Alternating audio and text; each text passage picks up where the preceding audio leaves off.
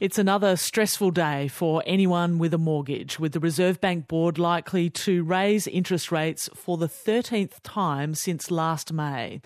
But it's looking like a line ball decision, with analysts divided on whether another painful hike is justified given the signs of falling inflation.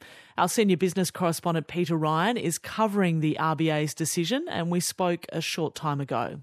Peter, how close is this decision going to be? Well, Sally, to use the Reserve Bank language from the June meeting when the cash rate was hiked to 4.1%, this will be a finely balanced call, and like the June meeting, the board could well be split on whether to press the rates button again or to decide to pause.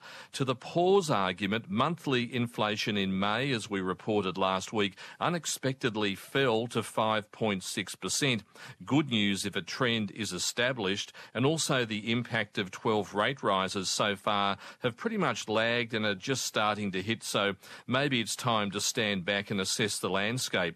Now, the argument to hike again is this. Retail sales surprisingly bounced in the last monthly reading rather than flatlining or going negative, showing people are still spending, too much spending to appease the RBA. Also, house prices are going up for the fourth consecutive month, and yes, even though inflation might be falling, it's 5.6% and still well above the RBA's 2 to 3% target band. So the pressure will be to act now rather than needing to go in harder later on this year. Peter, what's the betting from economists about another rate rise?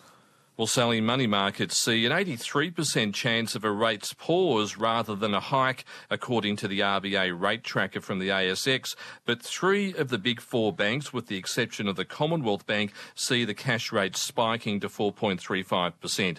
Shane Oliver, chief economist at AMP Capital Investors, does see a rate hike today. He thinks it will be a close call, but he sees the beginning of the end in sight before rate cuts next year to counter a possible recession.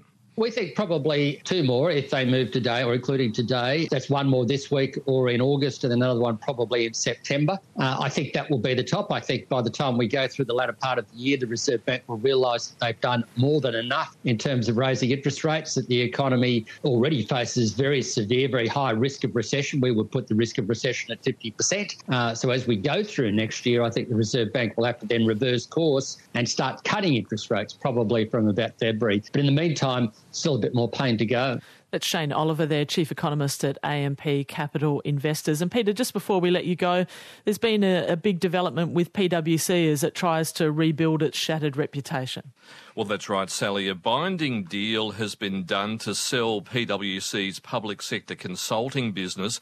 The buyer is the private equity firm Allegro Funds. The price tag, $1. But of course, there's enormous risk attached given the fingerprints of PwC on the business. The new company will be rebranded Skyn Advisory. It'll be fully independent of PwC and will take almost 1,800 staff who might otherwise have been in jeopardy, even though they had nothing to do with the tax leak scandal that's pretty much destroyed PwC's government consulting business.